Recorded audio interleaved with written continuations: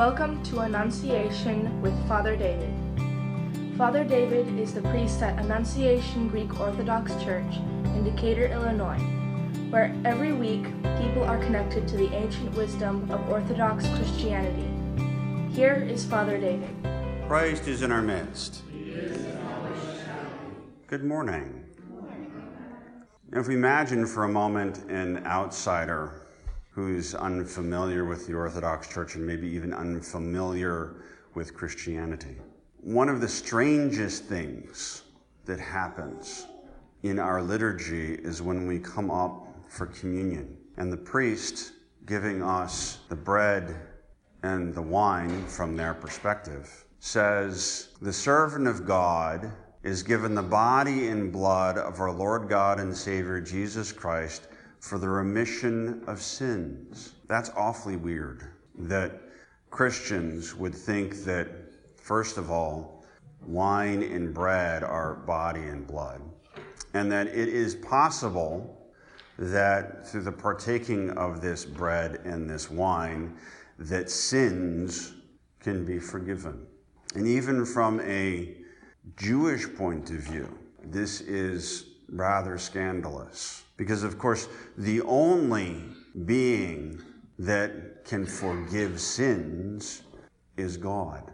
Therefore, we must be able to understand and communicate how it is possible that through the partaking of mere bread and wine, that it is possible for the priest with boldness to declare that the servant of God is partaking of the body and blood of Christ for the forgiveness of sins.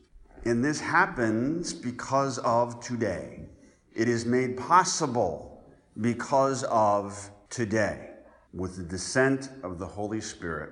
And to understand the magnitude of how awesome this event truly is, we must go back to Genesis and the Garden in Eden, and Adam and Eve living within the paradise, within Eden, in communion with God, living in peace. And by disobeying God, turning their back upon God and trying to do something in the world without God, by partaking of the fruit of the knowledge of good and evil, they separated themselves from God and brought sin into the world. And through sin, death.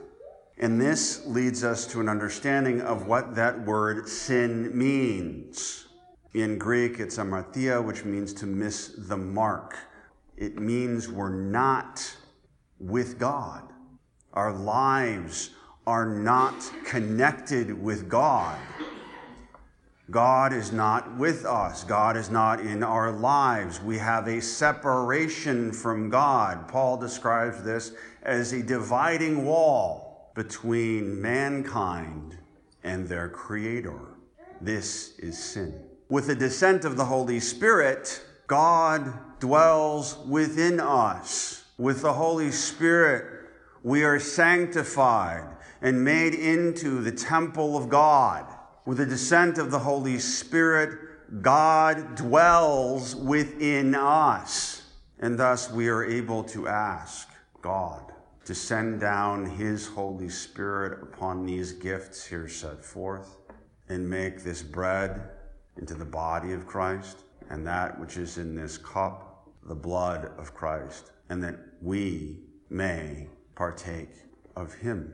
And in that act, that physical act of partaking of our Lord God and Savior Jesus Christ, sin is eradicated because God is with us. Emmanuel. We are no longer separated from God. The dividing wall has been torn down.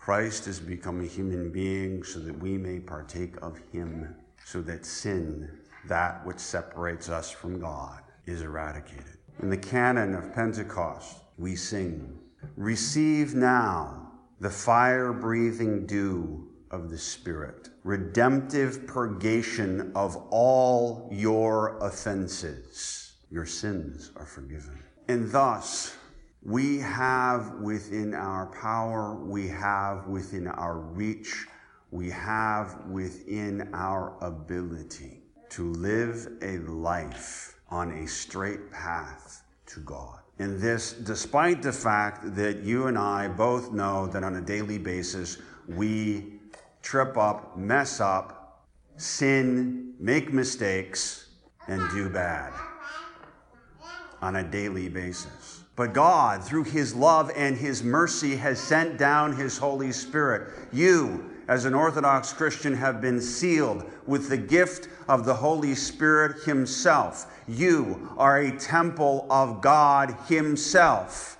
And everywhere you go, in every walk of life, no matter where, no matter when, Emmanuel, God is with you. And therefore we are able, in that moment when we see ourselves sinning, when it is revealed to us the magnitude of the sins that we have committed, are able to say, Lord, have mercy on me, a sinner. And we have the freedom, the boldness to come before the Father, to beg his forgiveness, to ask him to send down his Holy Spirit upon these gifts here set forth, and partake of his Son who went to the cross in order to forgive us our sin.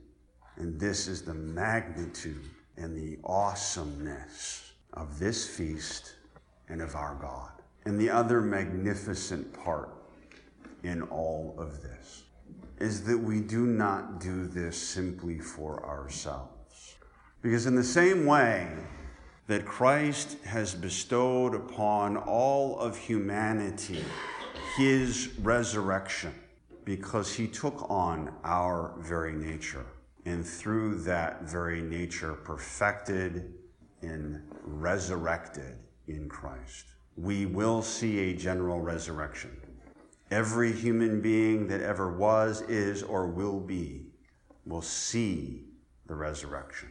And in that same way, you and I stand before the glory of God and receive his Holy Spirit for those who do not know him yet. We stand before the altar of God and beg for the forgiveness of those who do not know Christ. And through our partaking of the body and blood, the dividing wall between God and humanity is broken down once again for those who do not know how to turn to God and beg him for his forgiveness. So when we pray, when we ask for mercy, when we gather as the church, when we partake of the body and blood of Christ, we are not just doing it for ourselves, but we are doing it for everyone. And this, my friends, is why this is so important. This is why this needs to be at the center of our life. This is why this needs to be our top priority. This is why this has survived every single tribulation and trial and persecution that the world has ever sent against the church. Because God is with us. The dividing wall has been torn down, and he has come to forgive everyone. In the name of the Father, and the Son, and the Holy Spirit, now and forever, into the ages of